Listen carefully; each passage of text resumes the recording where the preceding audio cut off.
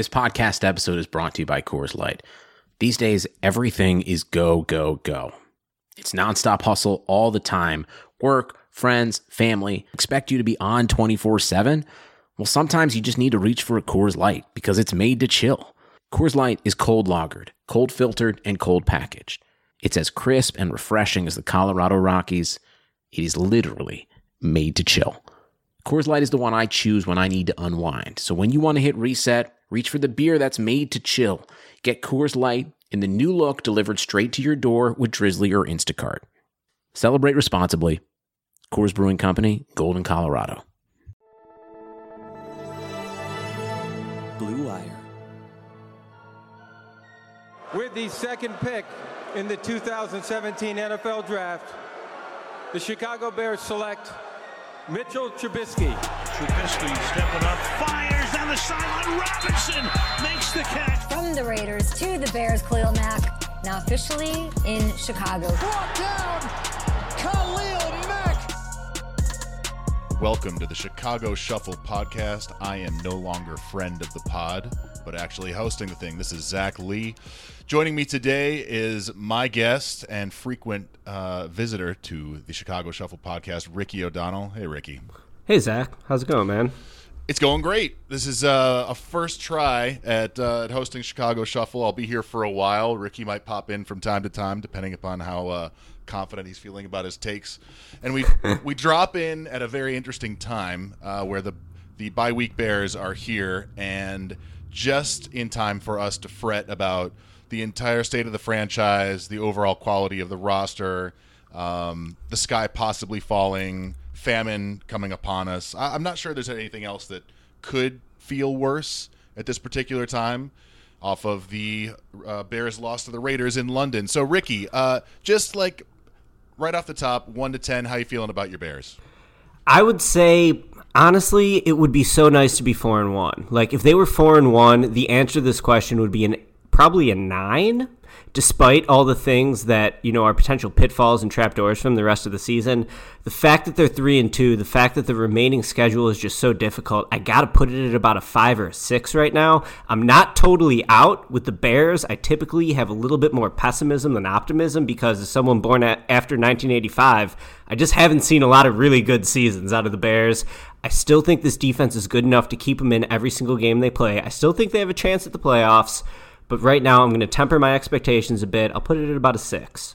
A 6. Okay, a 6 feels to me pretty reasonable based on how things are going at the moment. And I'm looking at the rest of the schedule right now, which is, drum roll please, the hardest in the league. And as these games go along, you look and you're like, wow, these are seeming harder by the day, not better. Usually there's like an attrition of sorts, a quarterback goes down, there's injuries one way or another, and you're like, well, that one doesn't seem as bad as it once did. No, they all seem terrible at the moment. So personally, I'm reaching a panicky state of right around 7. And I would say first and foremost, the thing I want to talk about is the Bears' offensive line, because that's where this is all coming from. So the big news of today is somehow, like Craig and Friday, Kyle Long got fired on his day off. He is going on IR for what I believe to be a hip injury. And and my dog is squeaking her squeaky toy because she knows that I'm talking out loud right now. It's awesome. So Kyle Long is going on IR, and that'll end his season ostensibly, unless they want to bring him back later, but the guess would be that's not going to happen. He is rated as the second worst guard in football through 5 weeks, so it's not as though the Bears are going to be missing his play all that much. Ricky, how are you feeling? Because he is, one of the good guys in the league, one of the leaders of the team. It's not going to be the same without him on the line. Yeah, Kyle Long, really good Bears career. If you go over the last 20 years of offensive first-round draft picks for the Bears, I mean, it's him and Greg Olsen. Everyone else has been absolute trash. So Long's good guy. I feel like he's been fun to root for, but it's just been so clear this season that his play has totally slipped. He's been penalized too often. He hasn't been able to establish any sort of push in the run blocking game. He just hasn't made a difference on the line. And, to me, the line has been one of the top 2 biggest disappointments on this team so far. I'm sure we'll talk about that a little bit more later. To me, the big problem with the Bears is that their mentality is sort of to salt away games, to win these grinded out games, but it's tough to do that when you don't have a good O-line that can give you pass protection, that can let you run the ball effectively, to run out the clock in the fourth quarter. The O-line's been a big disappointment. Now, perhaps they'll be better with Long out. The depth on the offensive line has been a question even dating back to the offseason. They got a lot of young guys with James Daniels. He's 22 years old. He's been okay, young, good prospect, still sort of growing into the position. Whitehair, I don't think, has quite lived up to the deal he signed in the offseason. The tackles are just fine, but to me, the offensive line's been a big bummer. And losing Kyle Long, I think, won't hurt him that much. He hasn't been that good, but you just wonder if they have the depth to make up for it. Again, this is the trapdoor of the team, and there's a lot of reasons that's been happening, so I think we can talk about it, but this was like the one position group that if the Bears couldn't succeed at this level, it was going to more or less crater what they were able to do. And the reason is that the Bears don't have a really effective quarterback. And so if they can't run the ball, if they can't extend drives, if they can't string a few plays together with the run game, there is no offense to speak of. And ultimately, even though it seems the Bears are 3-2, but it doesn't feel that way to me right now. Between the Denver game and some of the teams that they've beaten, it feels awfully fortunate to be here. And at the same time, you have the rest of the season, and it's going to be a difficult game nearly every week. So the Bears needed to come out of the first 5 games of their season 4-1, if not 5-0, and that's just not what we have. But as it pertains to the offensive line and what happens without Kyle, so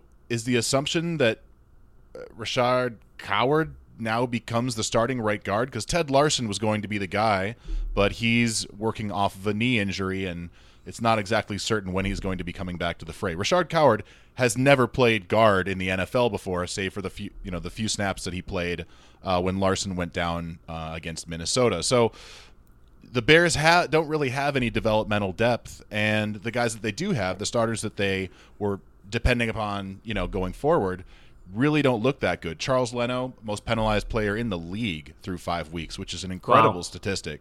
Yeah, between the new emphasis on hands to the face, he's been flagged a few times for that, but really it's been holding penalties, and he's just getting hit time and again.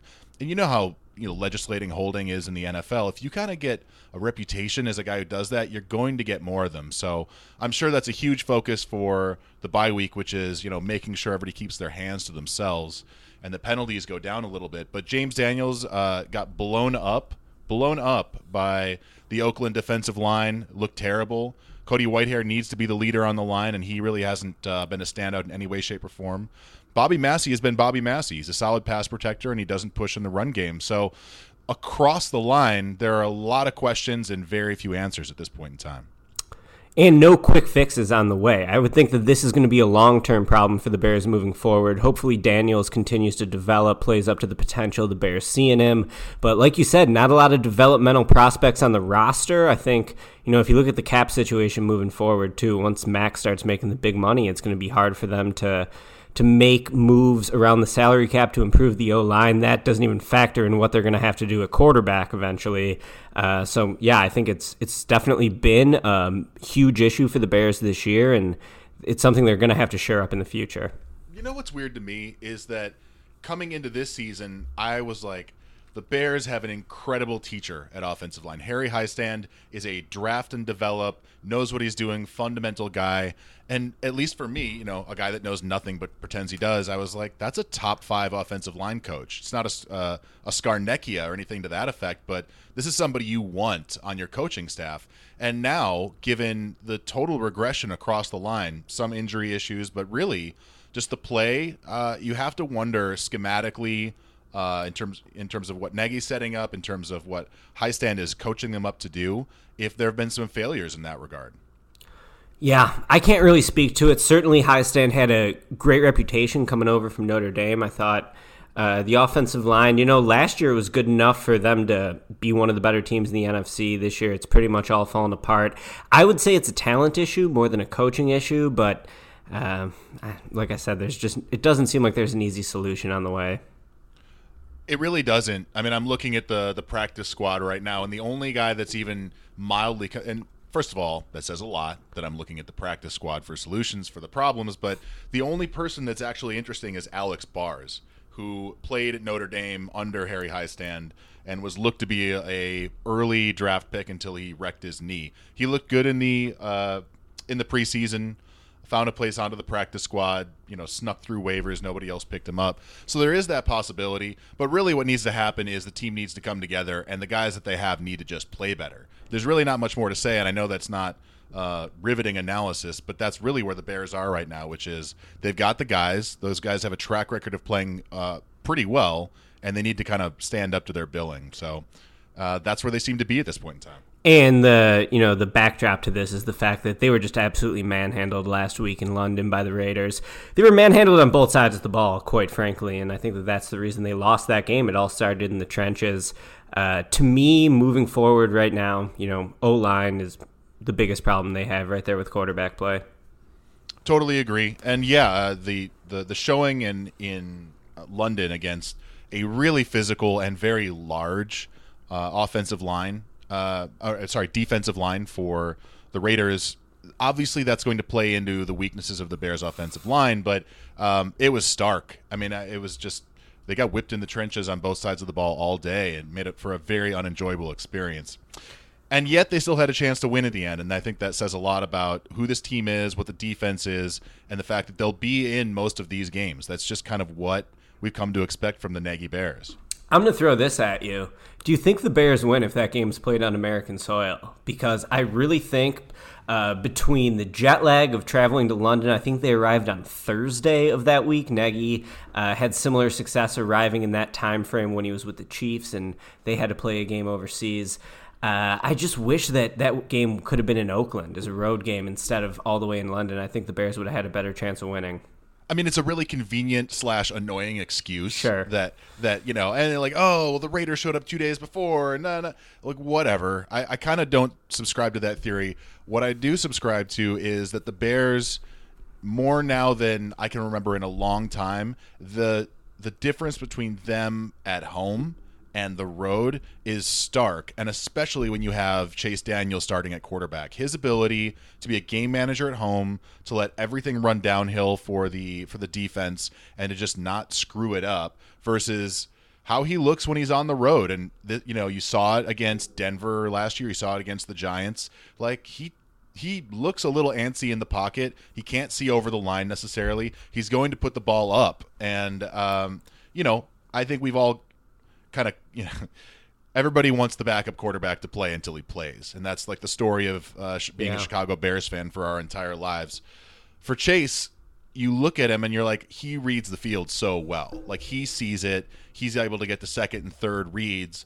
And that's really compelling because Mitch is a one-read guy, and his eyes don't move. And so when you see like a play playing out and a head turning and a safety being manipulated, you're like, Chase is that dude. And then he throws up just some absolute stink bombs, and you're like, Chase is the opposite of that dude. We need to get Trubisky back as soon as possible. So that's kind of my takeaway, at least in terms of if the game is played on American soil.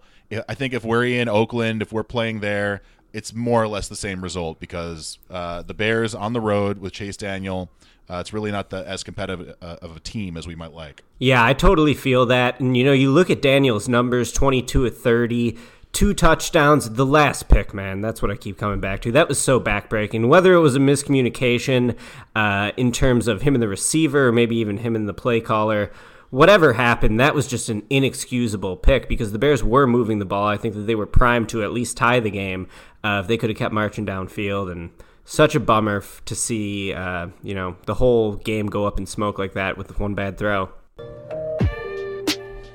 When you're selling online, getting your orders out can be a real pain. Time-consuming, expensive, so many carriers to choose from. How do you know you're making the best choice? That's why you need ShipStation.com. It's the fastest, easiest, and most affordable way to manage and ship your orders. ShipStation helps you get orders out quickly, save money on shipping costs, and keep your customers happy. No matter where you're selling, Amazon, Etsy, BearsAreGood.com, ShipStation brings all your orders into one simple interface. making them really easy to manage from any device, including your cell phone. ShipStation works with all the major carriers, including USPS, FedEx, UPS, even Amazon Fulfillment, so you can compare and choose the best shipping solution for you and your customer. No wonder ShipStation is the #1 choice of online sellers. You'll ship more in less time with the best rates available. And right now, Chicago Shuffle listeners can try ShipStation free for 60 days when you use offer code BLUE, B-L-U-E. There's absolutely no risk. You can start your free trial. You don't even have to enter in your credit card info. Just visit ShipStation.com, click on the microphone at the top of the homepage, and type in BLUE. That's ShipStation.com, then enter offer code BLUE. ShipStation.com. Make ship happen. So let's put a pin in this a little bit because we're going to get to a couple of different segments we've set up, and the first one of which is 3 surprises, and I don't want to wreck one of mine by talking about that exact play yet. So we're going to get back to that. But Ricky, let's talk about this a little bit. So Bears, 5 weeks into the season at the bye week, it's a chance to take a deep breath, a chance to let a few guys heal, and just a chance to take stock of what this team is so far in 2019. So we're going to do 3 surprises each. And in no particular order. They don't have to be ranked unless you already did that. Ricky, what's your first surprise of the Chicago Bears season? Yeah, I know we have a few different categories, so I didn't want to overlap. So I'm going to put this as a surprise. Akeem Hicks hurt for the first time in his career. I have his... Is that true? I have his Pro Football Reference page up on the browser, and he's played minimum 14 games in every single year, dating back to 2012 when he was 23 years old. This is his age 30 season. You look at last year with the Bears, 16 games, 16 starts. The year before with the Bears, 16 games, 16 starts. The year before, 16 games, 16 starts. And that really hurts my feelings. Now he's out with this elbow injury. The prognosis for it is all over the map. He's going to be out at least for a few more weeks. You hope he isn't out for the full year, but I feel like at this point it hasn't been ruled out yet, so we don't know. In addition to that, last year, the last 2 years really, this guy was a total stud. 7.5 sacks last year, 8.5 sacks the year before that, 7 sacks with the Bears the year before that. He really has established himself as one of the better linemen in the NFL, an all-pro caliber guy in the prime of his career. I think for the Bears to truly be not just a top 10 defense, but like a top 3 defense, which is the level they need to be performing for them to be real Super Bowl contenders and even to get there out of the NFC. They need Hicks at the top of his game. He's probably their second best player, you would have said, behind Mack coming into this season. I'm not blaming the player for getting hurt, certainly, but this was a guy with the track record of durability, and now he's hurt, and I think the defense has taken a little bit of a step back without him. I don't think they get owned by the Oakland offensive line as thoroughly if prime Akeem Hicks is in the game and dominating. So Sure. That's the first thing I'm going to bring up is, it's a bummer to have Akeem Hicks hurt. Yeah, I mean, when you go into a season, you just know how the NFL works. Is there's going to be attrition, and a dude's going to go down that breaks your heart, that hurts your feelings. And so, in I don't know if it was the first game or second game, but when he went out with the knee injury, I was like, all right, there it is. Like somebody important got nicked up. He's going to have to take a couple weeks. But the dislocated elbow, I mean, you looked at it. I remember looking at it when it happened, and I'm like, well, that could be his season. And that's just the randomness of the NFL, where nothing went wrong and it wasn't a lack of preparation or scheming or anything else.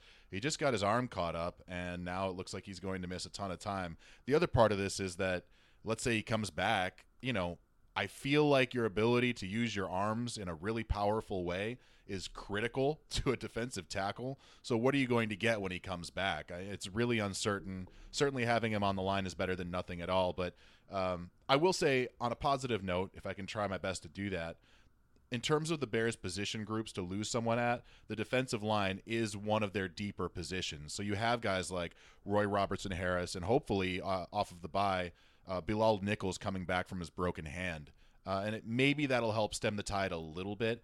I also think the Bears at home, things just look a little bit different. So before I kind of bury them, and the Akeem Hicks injury is something that really defines the state of the defense this season, I'd like to see one more game with them on home turf to see how they react. Yeah, certainly if there's one position group they could withstand an injury at, it's the defensive line, I think. And they do have good depth, and they've been able to hold their own for the most part this year. That Raiders game was not a good showing for the line, but it's just a bummer to have a guy you were counting on to be one of your very best players go down so early. Bummer for sure. So my first surprise of this young season is Tariq Cohen's complete and total mismanagement in terms of how he's being deployed in the Bears offense. And I realize all of this happens within the context of they can't string drives together and they can't block. So hard to put the blame on Tariq, but it's not just that. If you look at like the way he was used in game 1 of the season, he was a slot receiver and didn't carry the ball at all and had a bunch of targets and tons of routes run, which was completely ineffectual. The next week, they almost took him out of the offense, just a few touches here and there, almost like a gadget player. And then there have been multiple plays in these last few games where he just gets a run up the middle for half a yard.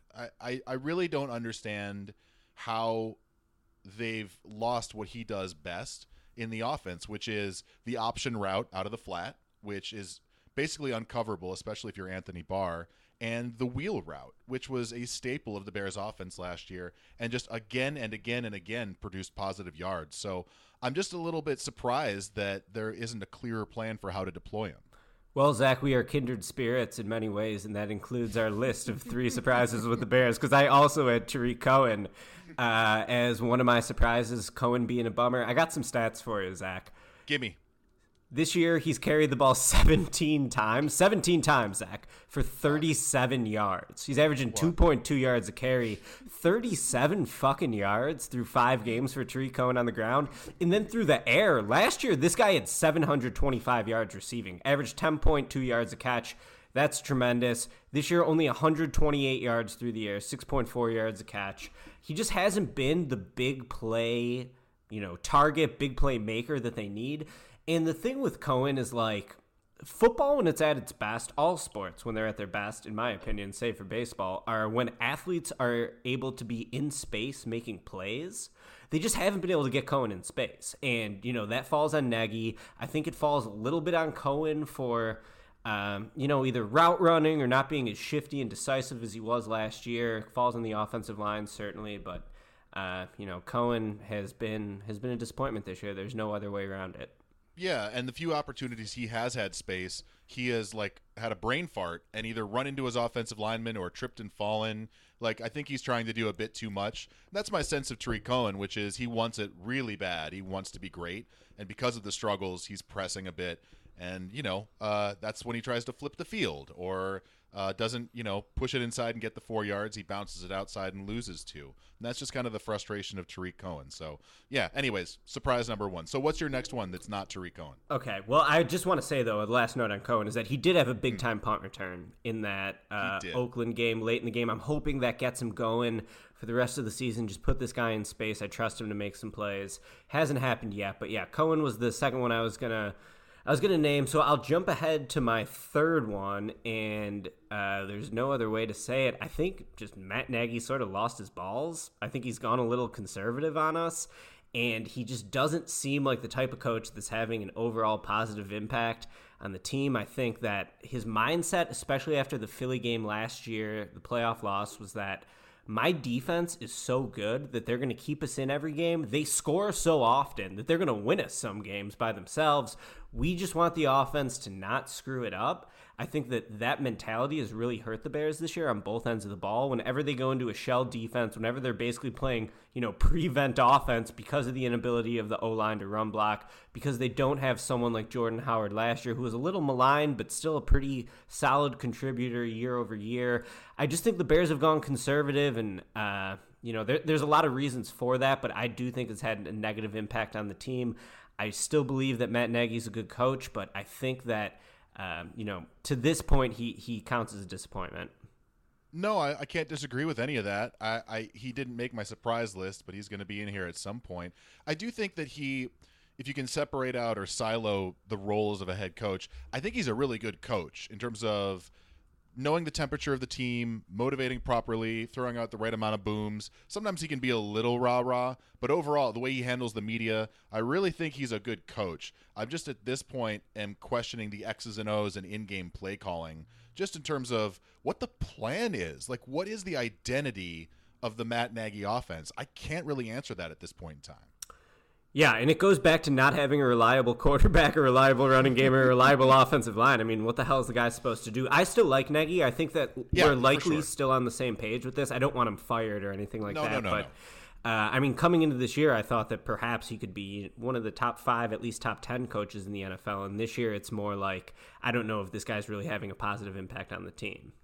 Yeah, I think everyone is scrambling a little bit for answers, and so that'll lead you to try some stuff. I mean, I've been in dire straits, like let's say on a craps table in Vegas, hypothetically, when it wasn't going great, and I start throwing money in weird places. So I can relate a little bit. I can empathize, but it does seem like, if the buck's going to stop somewhere, it's with him, and if he can't put forward a feeling of like, I got a plan, we're going to stick to it, this is going to work, and I know it, then how is that going to reflect off the rest of the offense? Right now it feels like they're just pulling levers and trying things, and that's a bit of a bummer. And I'm going to throw this one at you, but from my perception, coming into the year, losing Vic was a big concern for me. I actually think Chuck's been a pretty good defensive coordinator. I think that he's pretty much held up his end of the bargain in terms of defensive coordinating, and that's what makes this an even bigger bummer, is that, the question mark on the coaching staff, the defensive coordinator, has mostly been pretty solid,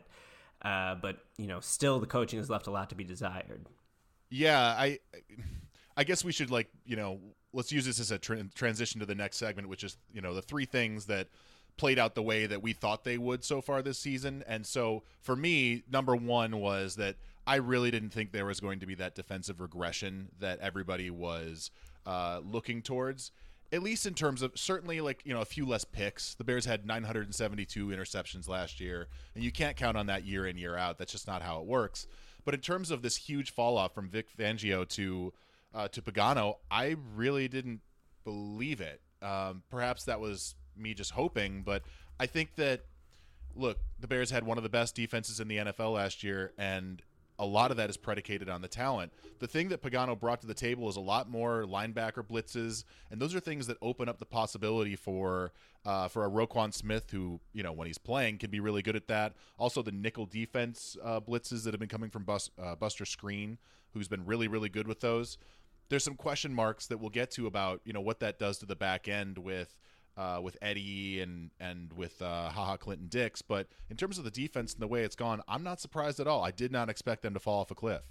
I was going to say that Roquan was one of my biggest surprises. He was someone who I really expected to have a breakout second year. It hasn't happened for a variety of reasons. Still a lot of question marks up in the air with that. I don't want to write him off yet, certainly. I think he could still have a bright career left in front of him, but I don't really know what's going on with Roquan right now. So for the Bears defense to still be pretty good, or very good, without him taking that leap that most of us anticipated that he would, is definitely a positive sign. And what I was going to say, 3 things that played out exactly as we thought. My first bullet point was that Khalil Mack's a stud. I think his impact transcends the numbers. Only 4.5 sacks so far this year. You don't really hear him mentioned in terms of defensive player of the year race. I know the kid from the Bucs has 9 sacks or something already. Shaq, he's been awesome. But Mack's impact extends so far beyond just the number of sacks. Constant pressure on the quarterback. The first half he played against Washington was absolutely brilliant. I think that really the Raiders game being the only one where I didn't notice him consistently making flash plays. I think Mack's been a stud, and I've been, so thrilled that he's still on the team. He's really the one guy that makes this defense go more than anyone else. I was around for, every single year of the Urlacher experience, and I was around for every single game of the Julius Peppers free agent tour, which were 2 of the great individual gets for the Bears in my lifetime. No doubt. I think Khalil Mack is better than either of them. Great take. I love that take. Yeah, I mean, probably. The thing was, Urlacher's value, I think, was in preventing plays that never even happened because he was so good in coverage. Urlacher was taking shit away. So it was sort of hard to see his tangible value because these things were never even developing. With Mack, it's visceral. It's right in your face. Mack is just blowing through offensive linemen with one hand, ripping down the quarterback with the other arm. He's been really tremendous. I don't know why he didn't have a big game against Oakland. I would have thought that he would have been primed to, score a touchdown. I would have taken some good odds on a bet if I could have gotten one, hypothetically, if gambling was legal in Chicago. But hypothetically, Mac's still been a stud, and the cap number is going to be absolutely huge going forward. I think this year it's only like $11 million, and next year it's going to be like in the 20s going forward for the next few years. You know what? If you're going to pay a guy that much, he better be a superstar. Mac is a superstar. Could not be more thrilled to have him on the Bears. I love that guy. I love him. It took like 7 minutes, and I was like, he's the most amazing, best guy. I can't wait. I can't believe he's on our team. And every time, obviously Gruden was like, all right, we're gonna put 4 linemen on him and have Incognito cut his knees while he's like engaged and everything else. Like he was not gonna let him do anything. And because the rest of the Bears, got pushed around so much, it was a pretty non-impactful day across the board. But other than that, every other game I've ever seen Khalil Mack play, he has been a game wrecker, and it's a joy to watch. So my second thing that has played out pretty much the way I thought it would, although I was hoping I would be wrong, is that Mitch is struggling. And we're reaching a point, and I've been thinking about this a lot, of what is the correct amount of time to wait for a player before you form an opinion on him you're not really looking to change going forward. And so with Mitch, here are the things people talk about. People talk. The Drew Brees example is the highest of the hopes, right? Where he was a middling player that hadn't really figured it out during his time in San Diego, and then in his last year with Phillip Rivers, waiting in the wings, he turned into a Pro Bowl player. And so I don't buy that analogy. I never have. Drew Brees had thousands of snaps in college where Mitch is working off a year of them. But I do think that we're in an era of the NFL where if you're not fantastic immediately, then we're going to have to be moving on pretty quick, because you have GMs that have used a ton of draft capital, and their jobs are tied to these guys. And so Mitch's struggles kind of look like they did last year. What is the growth, I guess, is the question I have for you. Like, if you were to point to anything this year that he's done that you didn't see last year, can you name one thing? Maybe gotten the ball out quicker. That's the only thing I can think of. But no, in general, Mitch hasn't shown any growth. And what I kept coming back to for Trubisky last year was that if, heading into his second season, if you would have told us that the guy was going to finish with 24 touchdowns, 12 interceptions, and a 95 QB rating, I would have been like, hell yeah, I'll take that, because he didn't show shit during his 7-game audition with John Fox or whatever it was back in 2017. There's just been no growth from him, like you said. I wish we could lock him into those numbers. Give me a year where Mitch is throwing 24 touchdowns and 12 picks again, and maybe the team would have a chance to win at a higher level. This year, you look, his yards per attempt is way, way down. 5.5. Yeah, horrible. His touchdowns, interceptions, 3 touchdowns, 2 picks. He hasn't run the ball at all this year, and now you wonder, coming back from the injury, is that part totally going to be taken out of his game? His running ability was probably the thing he was the best at last year in his second season. So I totally agree with you that I wasn't sold on Mitch coming into this year, but I was at least the dude put up pretty good numbers last year, so if he could do that again, I think the Bears will be okay. The problem is that it's not going to be the same numbers this year. I mean, he's already had the injury, so the durability is going to be a question mark. Yeah, he only played 14 games last year, but I don't know, man. There's no growth. There's no ability to throw the ball downfield. There's no ability to read the defense. Here's my thing with Trubisky, to just go on a short tangent.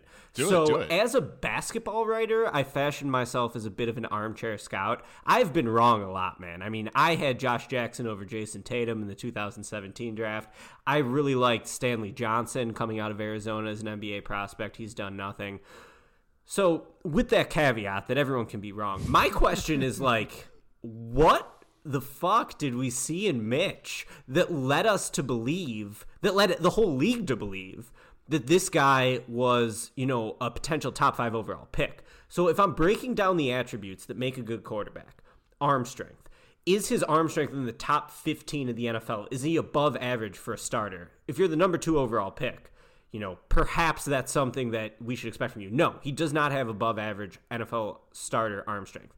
Accuracy, certainly not top half of NFL starters in terms of his accuracy. He's bottom half, no doubt. Probably bottom quarter or something. He hasn't shown an ability to be accurate. And then the mental aspect of the game would be the third trait to me that makes a great quarterback. And he hasn't shown that at all. Once again, certainly not top 15 quarterback in the league in terms of his ability to read the field. So just from like an armchair scout perspective, like why did you see his talent as necessitating a top 5 pick? That's what is such a big question mark for me at this point. So I'll just kind of jump in with how I've been processing all this, and then we got to probably move forward so we don't talk about Mitch for the entire pod. But I went down a little road where I looked up every old scouting article I could from the 2017 pre-draft process. And I mean, you couldn't find a non-glowing report about Mitch Trubisky. It was like all of a sudden the season ended. I'd never heard of him. And I usually kind of know who the players are in college football coming out. I knew who Deshaun Watson was, that's for sure. So, when all these reports started coming out and all the evaluations, pro days, combine, that, the Trubisky was the darling of the scouting community and people are falling in love with him left, right, and center, and he's the unanimous top prospect coming out.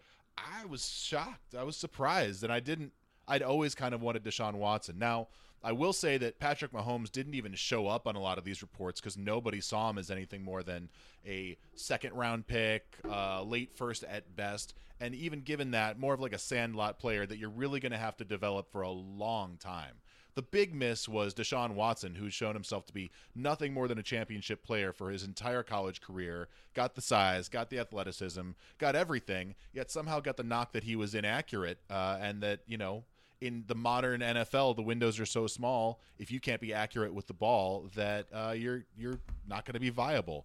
Somehow, Mitch had been evaluated as an incredibly accurate passer and one that could get the ball out on time and on target.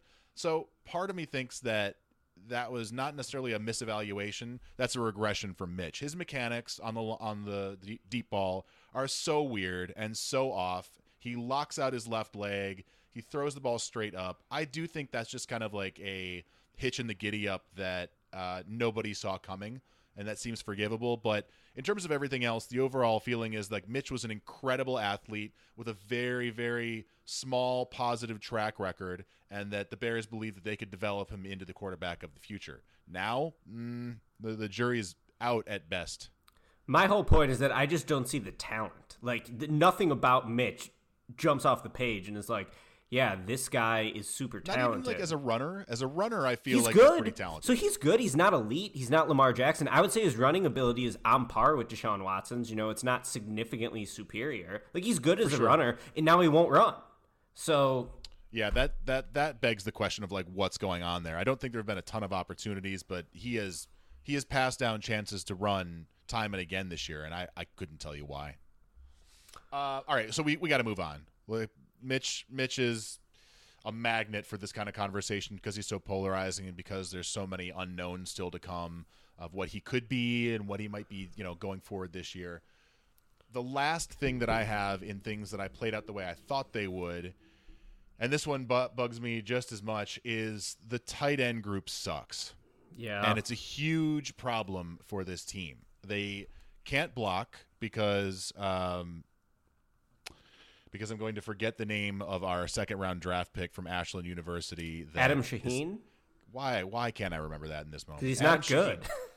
He's bad. It's a busted pick, and I think it's time for the Bears to accept that's the fact. So going into this offseason, I can almost guarantee you that tight end is going to be at the top of the free agent list, if not also a draft pick. But Adam Shaheen is not good at football, and I think that's a conclusion that we can effectively make where – an athlete for sure, a big body, absolutely. But when you put him on a field with other premier athletes, he does not have what it takes to rise above. And that's what the Bears are dealing with right now. And Burton's been a disappointment as well. Coming off of an injury, yeah. I can't tell how healthy he is, but certainly doesn't look anything like he did last year. There's also some strange nebulous reporting around him and anxiety and desire. I don't believe any of that, but I've heard those rumblings again and again that, from a mental standpoint, there may be I don't know, a problem there or something to lean into. As it pertains to the Bears offense, that position, the Y tight end, is a critical position, and the Bears are getting nothing from that. And then when you look at what Shaheen has done, they need him to be an effective blocker in order for him to do the position and to play and to be on the field, and he can't do it. He's blowing blocks left, right, and center. He's playing about 20% of the snaps right now, and that's just to say that's not going to get it done is the understatement of the century. That's that smooth ad read music. Talking about erectile dysfunction isn't easy. Usually we just brush it off or blame ourselves, saying things like, I lost my mojo, or we avoid it altogether with excuses like, I had a long day at work, or sorry honey, I'm just not feeling it. By the way, this is not me. This is just hypothetically a person. I just want to be really clear. I don't have long days at work, and I frequently feel it. But with Roman, it is easy to talk about it with a real doctor who can prescribe real medication. It's simple, safe, and totally discreet. With Roman, you can get a free online evaluation and ongoing care for ED, all from the comfort and privacy of your own home. The doctor will work with you to find the best treatment plan. If medication is appropriate, Roman will ship it to you with free 2-day shipping. The whole process is straightforward, simple, and discreet. Getting started is simple. Just go to getroman.com/bluewire and complete an online visit. Erectile dysfunction used to be tough to tackle, but now there's Roman. Complete an online visit today to connect with a doctor and take care of it. Just go to getroman.com/bluewire to get a free online visit and free 2-day shipping. That's getroman.com/bluewire for a free visit to get started. getroman.com/bluewire.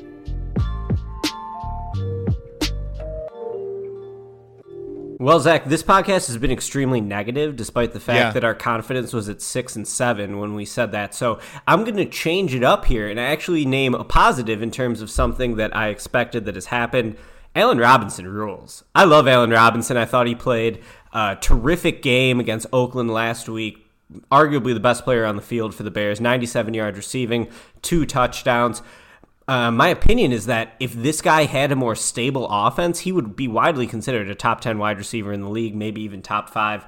He's just everything you want in a receiver. He's big, he goes up and high points the ball, he catches everything, he's able to get his feet in bounds in really tricky situations consistently. He is an A1 target for any team in the NFL, in my opinion. The Bears are really lucky to have him. I thought that if he could have a bigger role in the offense this year than last year, that he would prove his talent and show how good he was, and I think for the most part this year that's happened. No, I can't disagree with anything you said. He's slippery in space. His footwork's incredible. He frequently is able to create separation in all of his routes. The Bears couldn't have hoped for it to go this well. And when you're paying a guy $15 million a year in free agency, and he's somehow outplaying that contract at this point in time, you know you've really hit one. While we're talking about things, I have to balance out your positivity with something negative.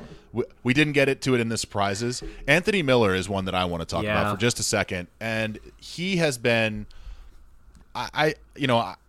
It would be hard to categorize it as anything other than a disappointment based on what he was coming out of school and what he was early in training camp his rookie year.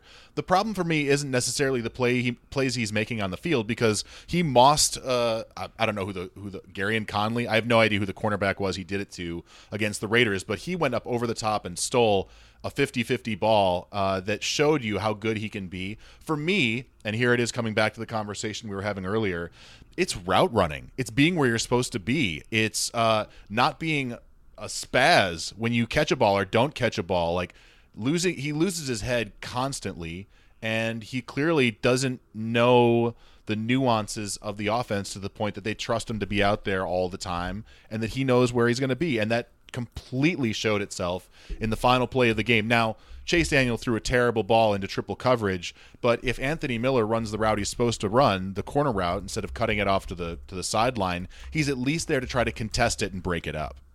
Yeah, he's had no impact this year, and they traded a pick to go up to get him too.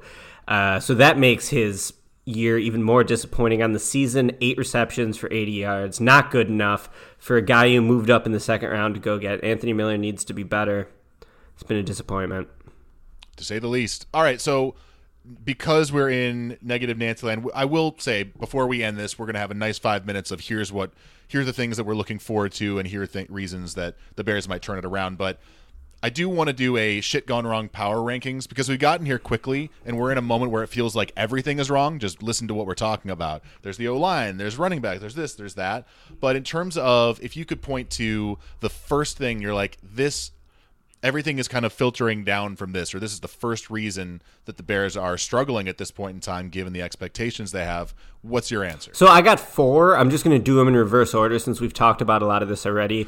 My number 4 is that the division's really good. I don't think I expected the Packers to be maybe the Super Bowl favorites out of the NFC right now. Maybe it's the Seahawks. I don't know. Either way you want to argue it. I think the Packers coaching changes definitely helped them. I think the Lions are way better than I anticipated them to be. The Vikings, I'm going to say the Vikings are frauds, but they're still, somewhat competent. So the division being better than I expected, that's been one thing that's gone wrong. Number 3, I'm going to say is Nagy. I think that, my expectations, my opinions of him were so high coming into the year. He just hasn't been able to meet them. I haven't seen him have a super positive impact on the team this year. So Nagy's been a bit of a disappointment. Number 2, I got the line. We've talked about it enough already. The offensive line sucks. They can't run block to save their life. Their pass protection isn't good enough. They get no push. Now Kyle Long's hurt. They don't have good enough depth. I think the offensive line is a big issue. And number 1, it's got to be Mitch. Durability plays into it too. I'd love to see him on the field. Hopefully he's able to come back and right the ship a little bit, but I think it's going to be hard with that injury. I think he's going to be less likely to run moving forward. I know it's his non-throwing shoulder, but I just wonder where his confidence is at. Certainly he's heard the talk around the league, especially compared to Watson and Mahomes. He's heard the talk in the city where people are already, writing him off. So those are my top 4. No, I mean, those are all spot on. I can't disagree with any of that. Mine was number 3, Nagy's offense and the current scheme they're deploying. Number 2, Mitch. And number 1, the offensive line. And the reason why I don't put Mitch number 1 overall is because to a certain extent, this is what we knew Mitch was, at least coming into this year, which was hopefully a guy who can manage a game forward and take leaps, but we don't need him to do that necessarily. What they needed was the running game, the complementary parts of the offense to extend drives, to push things forward, and to allow Mitch to, with his legs, with short passing, just keep drives going. So the total trapdooring of the O-line is something that I never saw coming.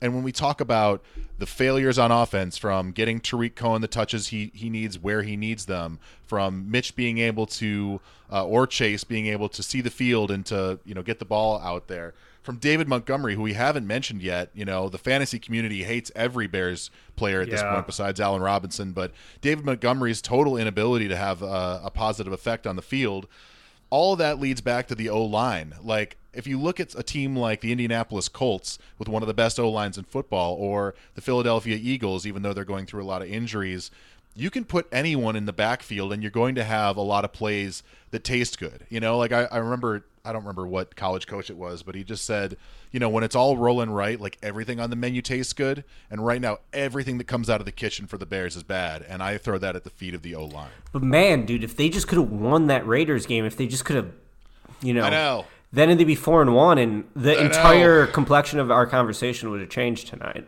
I know. It hurts my feelings. And that's it's such a week-to-week league. Like, what's going to happen? By the way, the Bears are 3.5-point favorites over the New Orleans Saints in Chicago next week, which is a really crazy. They got the extra half point. I don't really understand that. Maybe it'll move a little bit. But that is the Sharps' perception of who the Bears are at Soldier Field. So it'll be really interesting to revisit this next week. All this complaining, all this bitch moan and complaining that we're doing, how they play and how we perceive what the team is after just one more week of football. It's pretty insane. Like the week, because after the Vikings game, we're like, this is a lights out defense. Chase Daniel, totally a good game manager, maybe even better for this Bears team. God. They can achieve a lot, and then a week later, we're like, everything sucks. Chase is garbage. Mayday, and the Bears have a lot of changes to make going into the bye week. And I had that bad Chase opinion. I said that on this very podcast a couple episodes ago. So got to own that one, and you're right. It is really a week-to-week league. Now, I look at the Bears' upcoming schedule really quickly. Saints at home next week. Teddy Bridgewater is still pretty good as a backup for the Saints. Kamara, really good. They can run the ball. Their offense is definitely solid, but I think, if the Bears win that game, they could be looking okay, because then they got the Chargers. Chargers got smoked on Sunday Night Football, at least as of this recording. They're down big to the Steelers. Then the Eagles. The Eagles have sort of been a disappointment, but I feel like it's the same story with the Eagles every year. They rally back and end up being a great team by the end of the season. That's a road game. Then you got the Lions, then Rams, then Giants. So very, very, very tough schedule for the Bears coming up. I think the end of the schedule is particularly difficult, those last 4 or 5 games. So this middle chunk of the season, Lovey used to say, break it up into quarters. This second quarter of the season is going to be vital to determine just how good the Bears are. I do think there's an outside chance they can run off 4-0 in this next quarter, but man, there's no margin for error. It's going to be really hard without the offensive line. 2-2 probably wouldn't be good enough. Given how hard the final stretch of the season is, but that's where we're at right now at 3-2. If they went 4-0 in the next 4, I would light a bottle rocket and stick it up my ass. That'd be amazing. I do think, we're not in the land. We're 5 weeks into the season. I don't think you could say anything to the effect of like a must-win game, but based on the feeling around the team, the failures on offense, and what they have coming up on their schedule going forward, Saints is must-win. It's must win. It's at home. They kind of have to have that one. Yeah. And that, if they can be 4-2, you can look at the rest of the schedule and say, all right, they can eke their way out to 6 wins, given what the schedule is, but they got to beat the Saints. If they're going to be anything, if they're going to be a playoff team, if they're going to be competitive with other teams that are looking to be playoff teams, then Mitch has to come back and do what he's never done before, which is off of a break, either for injury or time or what have you.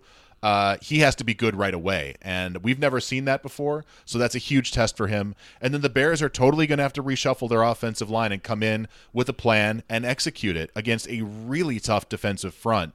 The New Orleans Saints, they did it again today. They're one of the best defensive fronts in football, and the Bears are going to have to go out against that and succeed. Yeah, I agree with you in terms of the stakes of the game. I think the Bears have to have it, like you said, home game, backup quarterback, Drew Brees ain't there, so not a lot of margin for error with the Bears. I think they'll be in the game. I think the defense is good enough to keep them in the game. I don't think they'll get run off the field, certainly. But, yeah, got to have this one, Bears. Let's see them do it. Got to have it. So, what do you think, Ricky? Wrap it up for today to bring some of this up into the next one? Yeah, I think so. All right, everybody. Well, thanks for listening to Chicago Shuffle. I'm Zach Lee, and this has been my guest, Ricky O'Donnell of the Cash Considerations Bulls podcast, which you should definitely be listening to, as the Bulls might be interesting and good this year. It might be fun to watch. I think it's going to be fun to watch. It'll be a fun team to follow, if nothing else. That's where I'm at with it. It's definitely a watchable product for the first time in a long time. As always, please follow Blue Wire at Blue Wire Pods on Twitter, and please check out all the other great pods on the site. Thanks for listening. Ricky, thanks for joining us. We'll see you next week. Later, guys.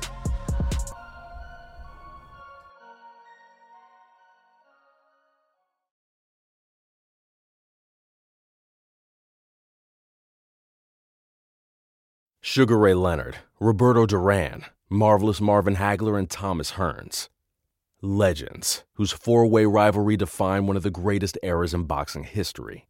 Relive their decade of dominance in a new Showtime sports documentary, The Kings, a 4-part series now streaming on Showtime.